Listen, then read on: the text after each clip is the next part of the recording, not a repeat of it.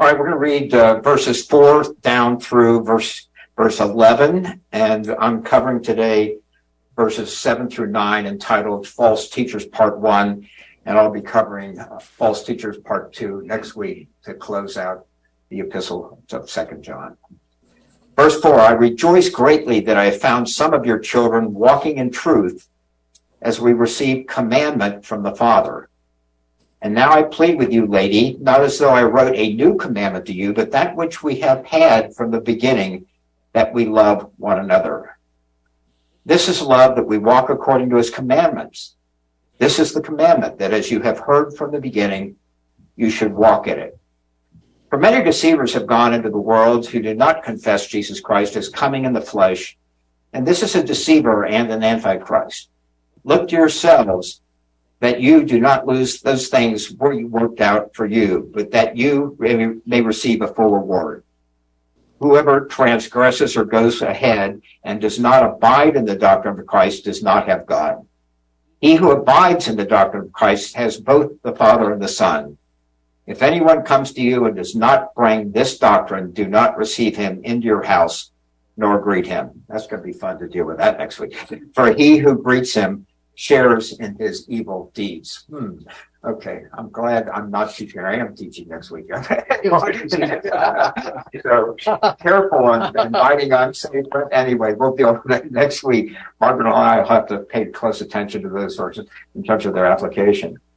All right, so let's begin. So the title is Love and Obedience, and here's some scenario points. In addressing the lady who may have been approached by those who were attempting to deceive her. I think that gets into today's lesson, actually. And Andrew mentioned that. I thought that was a good theme to kind of represent the interpretation of the verses that precede this week's lesson.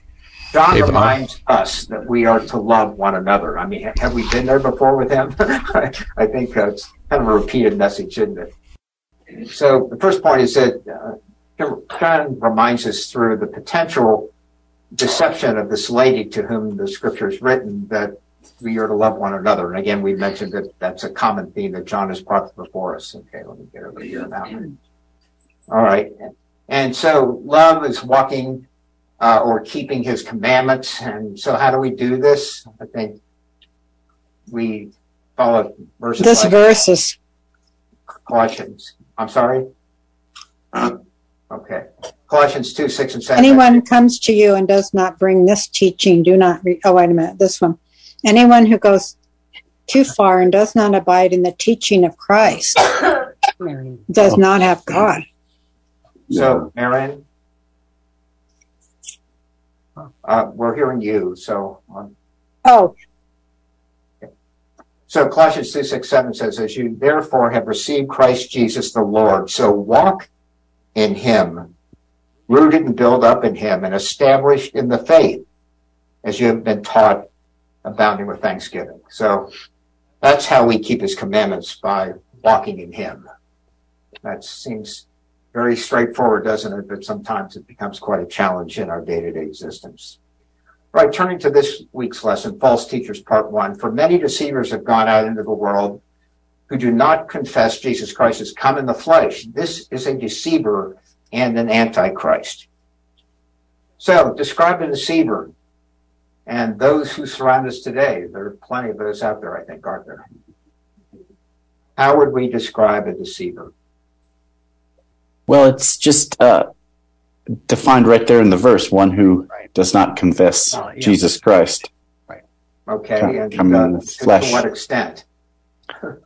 Denying his incarnation, and all these Gnostic ideas that were going around back then, that Christ was just a phantom, and things like that.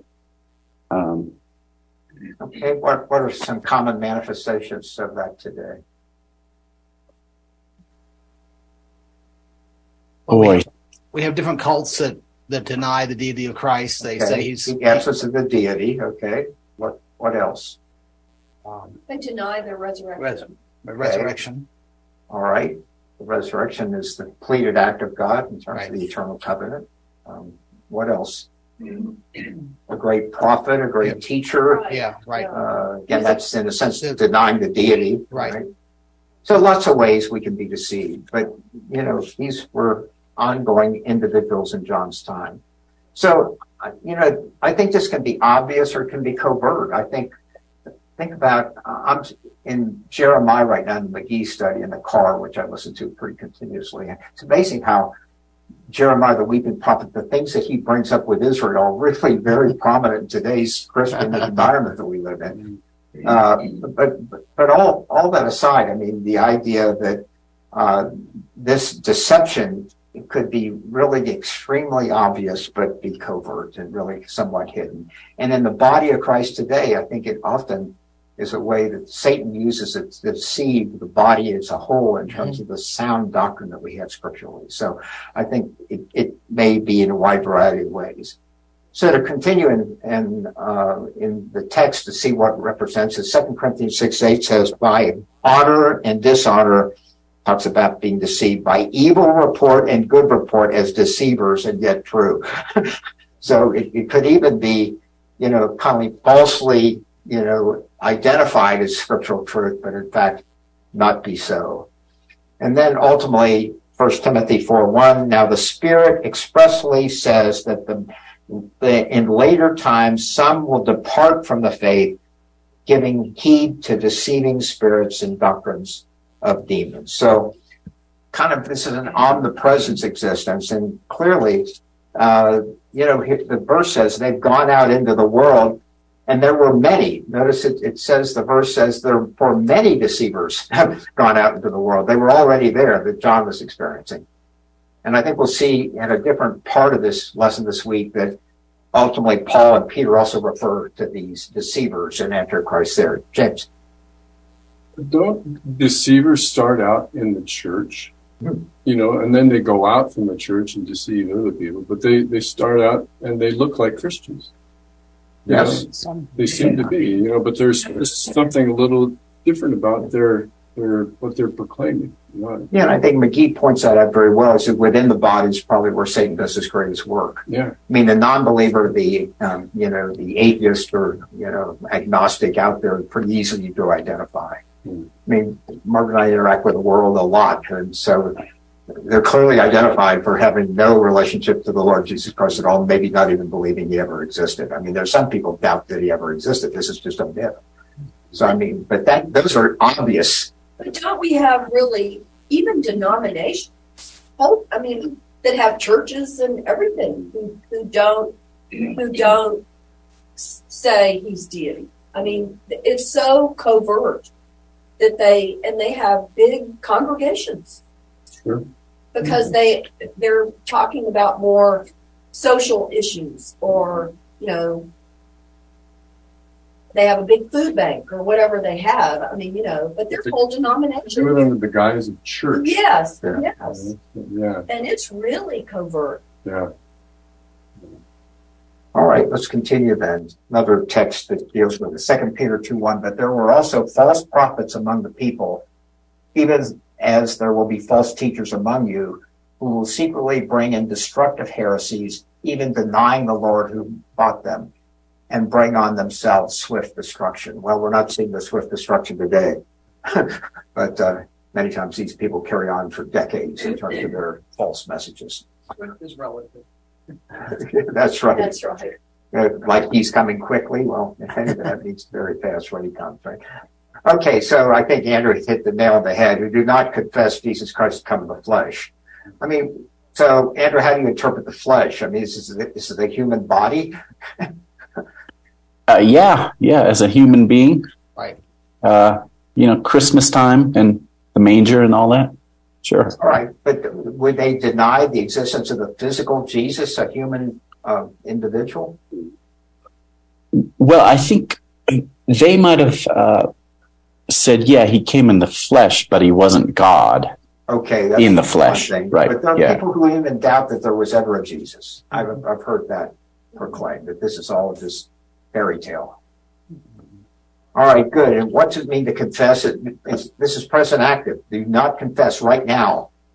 to declare openly and speak out freely. Isn't it interesting what confession really relates to in terms of its Greek interpretation? It means to declare openly. That means you support the gospel by word. And I'm going to ask a question. What about those who do not speak out freely?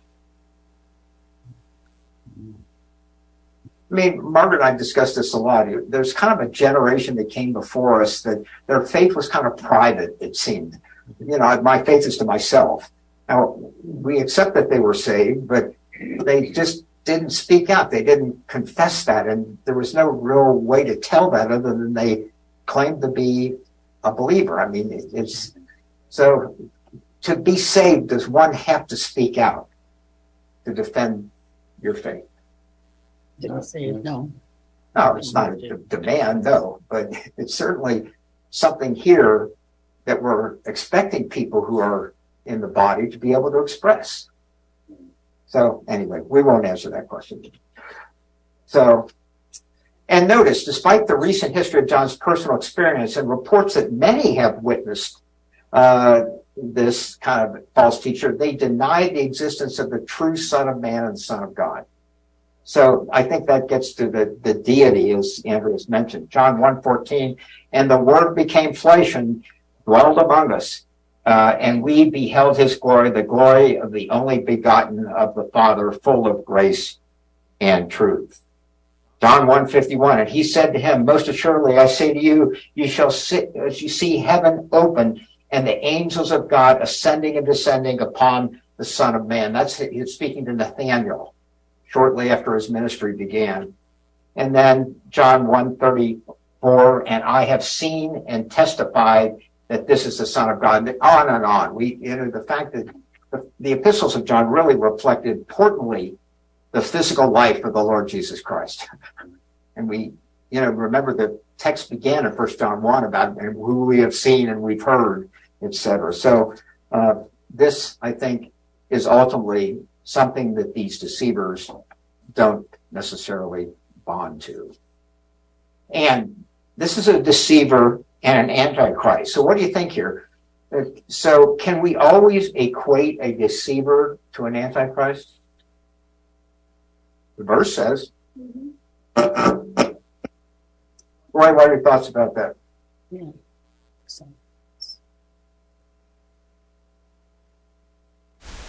I'm sorry, were you asking me a question? Yeah, I was saying, can we always equate a deceiver to an antichrist?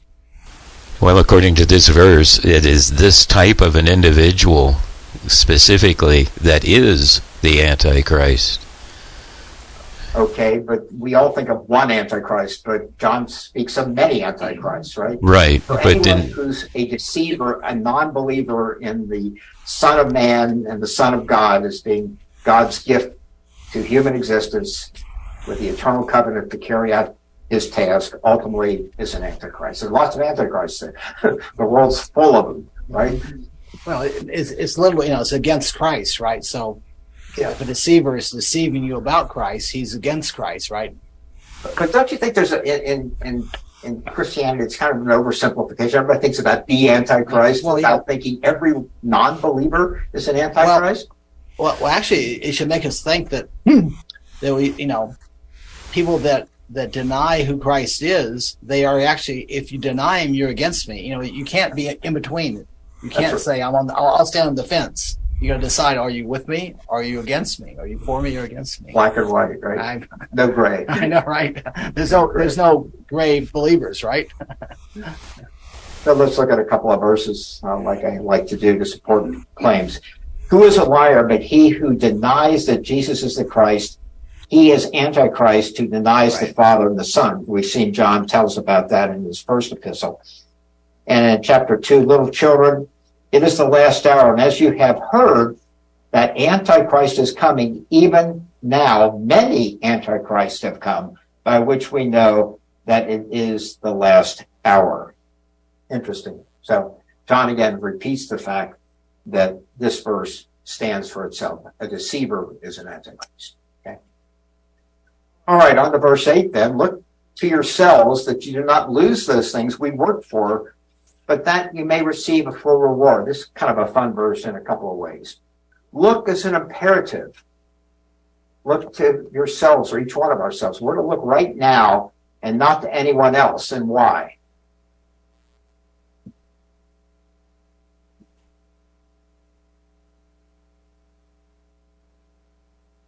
Are we not to judge our brother? That's another topic to deal with. Hey, Bob. Yes, Lord.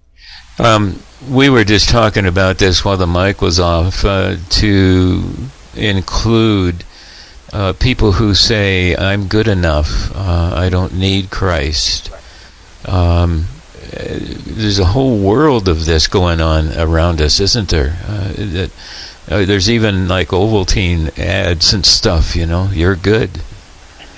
Well, that's the world of self-righteousness. Austin, yeah. My brother anyway, felt that he did a lot of good things. I mean, I don't need a savior. So anyway, yeah. So let's see how Scripture really relates to this. Matthew 24:4-5, which deals with kind of the future prophetic aspect of Jesus' ministry. And Jesus answered and said to them, "Take heed that no one deceives you, for many will come in my name, saying, I am the Christ, and will deceive many." Hebrews 12:15, looking carefully, lest anyone fall short of the grace of God, lest any root of bitterness springing up cause trouble, and by this many become defiled. I think that relates to us as ministers of the gospel. Beware of dogs, beware of evil workers, beware of mutilation. In Revelation 3:11 to the Church of Philadelphia, I'm coming quickly.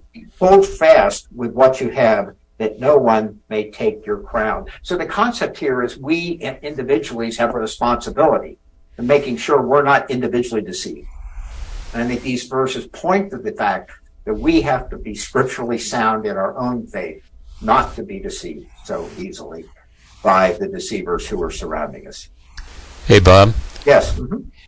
2 Corinthians 3 says that we're looking unto Jesus, the author and finisher. Maybe it's not that way. Anyway, he's the one that transforms us into Christ's image. When we're looking at Jesus Christ, the Holy Spirit does that work in us.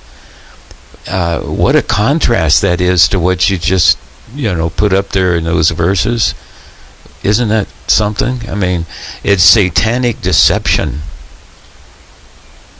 Right, and the Holy Spirit is not really exemplified in these verses, but we know scripturally and soundly that the Scripture indicates the Spirit's what leads us in all truth in the Lord Jesus, the new life we have in Him. So, right. Good point. All right, so the next part of this verse, that you do not lose those things we worked out for you. It's kind of an interesting verse in a way, that you do not lose the subjunctive, so it's possible you could lose it, right? Of those things we worked for you. Aorist indicative, meaning that's fact. There have been things that have been worked out already that have application. You don't want to lose those things. So here, let's drill down on this a little bit. Who is we, and what things were worked for? What's everybody's thoughts about that? Who is John referring to in terms of we? Well, okay, could be, yeah. Who else, maybe? I mean, not always believers. There's no question it's believers. You have maybe the elders of the church that they worked for to could be into the people who are listening to them. We're looking to Roger and Mike here. Yeah. Okay. Well, all the teachers, All the teachers. All the teachers that I don't know. Well, the key may be that there are rewards involved, and He's not going to reward unbelievers. These are believers. There's no question they're believers. So I raised a couple of questions on my own. Maybe I'm out in left field here someplace. But was he maybe referring to just those apostles who really have scripturally led us along this path? We're talking about John, Paul, Peter, Jude, maybe, perhaps. I mean, maybe that's possible. So let's look at a little evidence of that. Philippians 3:16. Nevertheless, to the degree that we have already attained, let us walk by the same. So there's, Paul is encouraging us to ultimately not lose those things that he's encouraged us to walk in. 1 Peter 5:8. Be sober, be vigilant. Your adversary, the devil, walks about like a roaring lion, seeking whom he may devour. So here's Peter encouraging us to be well-founded in the faith. And then John, I don't need to repeat that. John, his entire epistles really kind of encourage us to be well-founded in scriptural truth. So I think we could, in fact, relate to the apostles who have shared the wisdom of God in Scripture. Now, it could have a different. Jim, you look like you're ready to say something. You ready? Okay. I'm thinking. Okay. Or perhaps we has a broader interpretation. I think, was it broader? Somebody said it's we as believers. I think there's some truth there. And I thought Jason Fawcett Brown, which I think is a pretty good commentary, actually. I think they're right on in most things that they have. So they say the we, being seemingly the more difficult reading, is less likely to have been a transcriber's alteration. Look that ye lose not the believing state of truth and love, which we, as God's workmen. Now, can you interpret that? It's a complicated kind of scenario. But, he tends to think that we is not necessarily the person who's writing the scripture, but has a much broader implication. So 2 Corinthians 6:1, we then, as workers together with him, also plead with you not to receive the grace of God in vain. Now, I think that, that has, I think, broader implications, as 2 Timothy 2:15 does. Be diligent and to present yourself approved to God, a worker who does not need to be ashamed, rightly dividing the word of truth. I think what J, F, and B are kind of saying is a potentially a broader implication relates to all of us. And so Margaret's comment about it's the body itself. It relates to the apostles and their teaching through Scripture. But, what we've, done here to further the gospel, remember that look to yourselves that you do not lose those things we work for. It's interesting because in some scriptures it said that we do not lose the things we work for and that we may receive a full reward. But in fact, the translation is best that we work for, but it's that you don't lose those things or you do lose your reward. So that personalizes this area to be better interpreted in things in terms of the personalization of what this represents. So as Roy mentioned, the issue here is that you may receive subjunctive of full reward. Now, what do you think of rewards? What's John turning to here in terms of rewards? Is this a new car or a new house or? We've mentioned that in prayer already. So in other words, what kind of reward are we talking about here? And why is it described as full? Ultimately, is this a reward we get here? Or is this an eternal reward? Well, okay. Yeah. All right. Believers' rewards are given after he leaves here, right? Right. Okay. So this is an eternal. Does a believer get anything other than a full reward? Is there a gray zone in terms of other rewards? It seems like that. If you look at the wood, hay, and stubble, it seems like that there are things that. I'm going there. Okay. Go. Now, let's look at this a little bit more in terms of maybe the scripture that relates to it. And the 4th chapter of John says, and he who reaps receives wages and gathers fruit for eternal life, that both he who sows and he who reaps may rejoice together. So is that now or is that future? 1 Corinthians 3:8, now he who plants and he who waters are one, and each one will receive his own reward according to his own labor. It has a very practical circumstance related to it, doesn't it? In terms of the day-to-day activities, in terms of the rewards of that. But this has much more eternal relevance, I think, than it does simply to the temple sequence in which it seems to be shared. 1 Corinthians 3:14, if anyone's work which he has built endures, he will receive a reward. And I'm going to repeat that down here. It's a JF&B again, of grace, not debt, fully consummated glory is the way he interprets fully. It's fully, compensated in glory. It's not Bob. And I think it turns back to, again, what I just read before I'm going to go back and repeat that verse. Bengal says there's no half reward for the saints. is either lost altogether or received in full communion with God. Yeah. And again, Actually, I'm going to repeat. Roy had a comment. Well, I'm sorry? Roy had a comment. Okay, Roy, go ahead. No, I'm adding to what you're just saying. Look at that 2 Corinthians 6:1 again. Okay. We then as workers together with him, and in this context it's actually saying the we is, if you don't watch out for yourselves, the work that we did among you would be destroyed, and you would lose the full reward. It changes from we to you at the end as well. I don't know if that helps or not. Good. That's nice. I didn't see that, Roy, so thank you for bringing that up. So then back to 1 Corinthians 3:14, if anyone's work which he has built endures, he will receive a reward. By the way, the next verse in 1 Corinthians says if it's built otherwise, it's burnt, right? Has no value at all. So I agree with Bengal that this is not partial rewards are not the issue here. And the thing is, we can become schizophrenic thinking, was that my fleshly condition? Or was that thing that I just thought or did, is that of the Lord? You can go crazy. You need to live a new life in Christ Jesus. We don't have to be cross-examining ourselves. And we know when we fall short, we confess and move on and get back in fellowship. I mean, again, I think you can go crazy. There was a guy who was part of our Bible study years ago who would analyze about everything, whether that was of the flesh or of the spirit. I mean, think about the life we would lead if we're paralyzed by examining ourselves to the extent that everything we did and thought, we had to decide what the source was.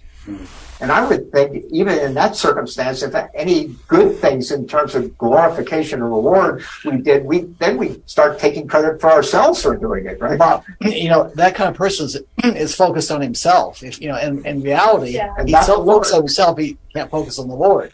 So he already has taken the wrong approach. He's focused on himself and not Christ. I mean, it's not to the extent that we don't look at ourselves. It's imperative that we do look at ourselves, but ultimately we could get bound down by this whole over-analysis of what the source of our lives, looks like or what it is. So I think the Holy Spirit is going to convict us if we're doing things and it's all out of the flesh and all of that. I think if you're a believer, the Holy Spirit's going to give you a little nudge. That's the wrong source. Anything we do, it's God working through us anyway. Okay. So, I mean, any good we do is, don't worry. Bob? Yes. Let's keep this in context.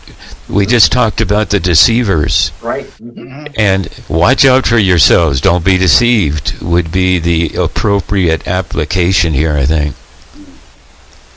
That's perfectly correct. And I think ultimately this does relate to having a scriptural foundation that's faith-based and truth. John's emphasized truth too, repeatedly. So I think in context, it's in the atmosphere of deception for sure. Let's turn to verse 9 now. Whosoever goes ahead and does not abide in the doctrine of Christ does not have God. And he who abides in the doctrine of Christ has both the Father and the Son. All right, so this is he who goes ahead or transgresses. It's interesting. We'll come back to that in a second. That's present active. That means right now. He who goes ahead and doesn't abide in the doctrine of Christ does not have God. So John kind of equates that to transgression, although many translations says goes ahead. So we'll come back to that in a second. Don't you find interesting that someone who goes ahead and fails to abide is the same as a transgressor? It really states it doesn't. I think the answer is yes. If we don't abide in the doctrine of Christ, we'll come back to that in a second, we are a transgressor. We're not really of the Lord. That doesn't mean we weigh everything we think and do. It's the doctrine of Christ, and we're going to come to that in a second.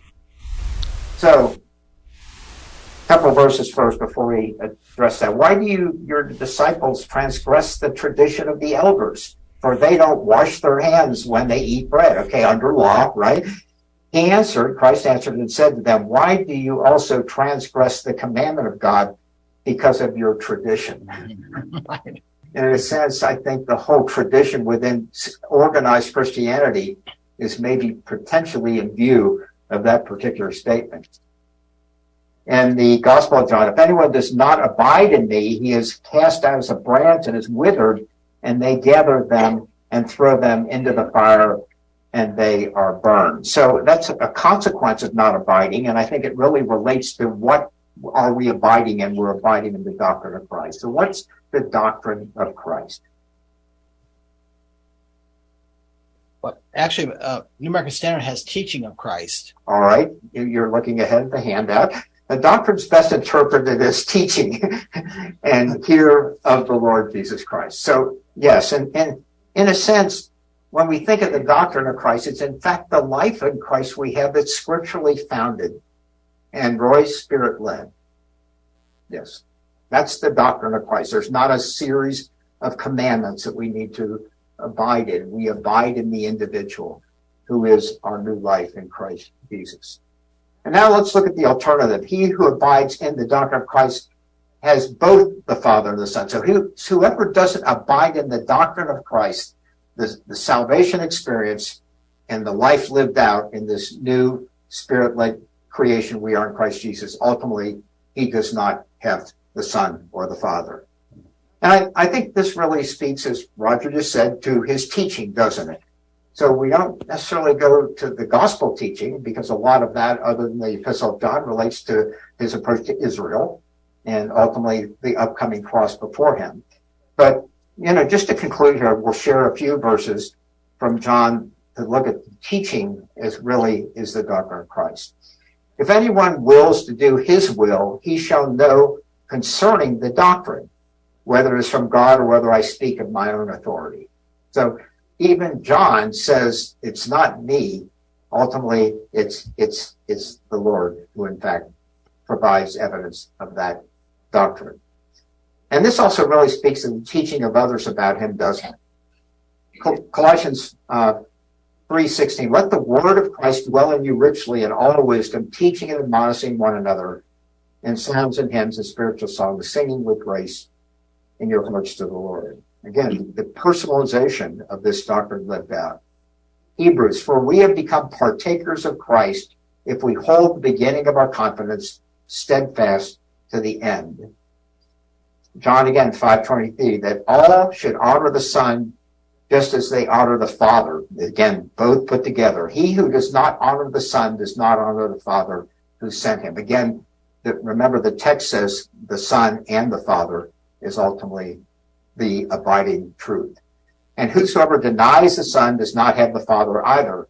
And he who acknowledges the Son has the Father. And finally, from Titus, holding fast the faithful word as he has been taught, that he may be able by sound doctrine, born to exhort and convict those who contradict.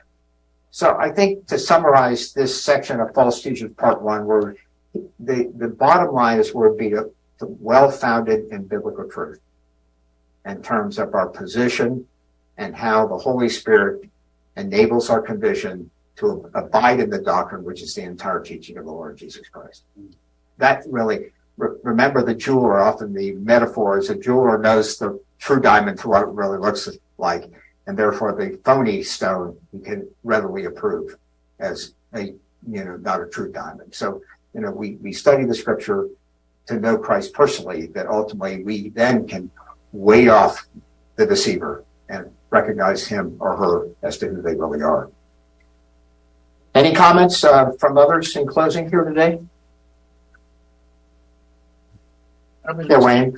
just thinking, without Paul's teaching from Christ on the positional truth, which many churches aren't teaching, this passage could be really devastating for a believer.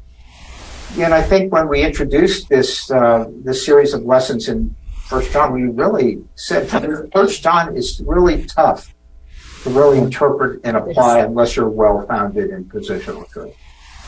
I just think, if you go here, I overly simplify John's epistle, say black and white, and he's pretty, really hits the nail on the head. Either you're in or you're out, and that's a bad description of maybe the epistles, but you're right, Wayne. It's really... John doesn't use the same terms as Paul did, or we might, but the doctrines of Christ, that's what he's saying. Because those are the doctrines of Christ. That's what he handed to Paul personally. But the human interpretation of doctrines is a list of some sort of things that we have to follow. And this is anything other than, as Bengel said, this is all grace. It's an entirely different principle that we operate in, rather than a series of doctrinal statements that we must abide by. And that's kind of neat. I think it takes the pressure off, gives you a rest, and then gives you a trust that ultimately that life is lived out by our faith day in and day out by the power of the Holy Spirit. Yeah. It's a whole different message in that. Then we must follow this and do this. So. Any other closing comments or remarks? Okay, Andrew, would you close us in prayer, please? Sure. Our Heavenly Father, we thank you for your wonderful word and your grace and the salvation that your Son brought to us. And we thank you for all things in him. And we thank you for this wonderful study in John. And we pray these things in Jesus' name. Amen. Amen. Thank you, Andrew.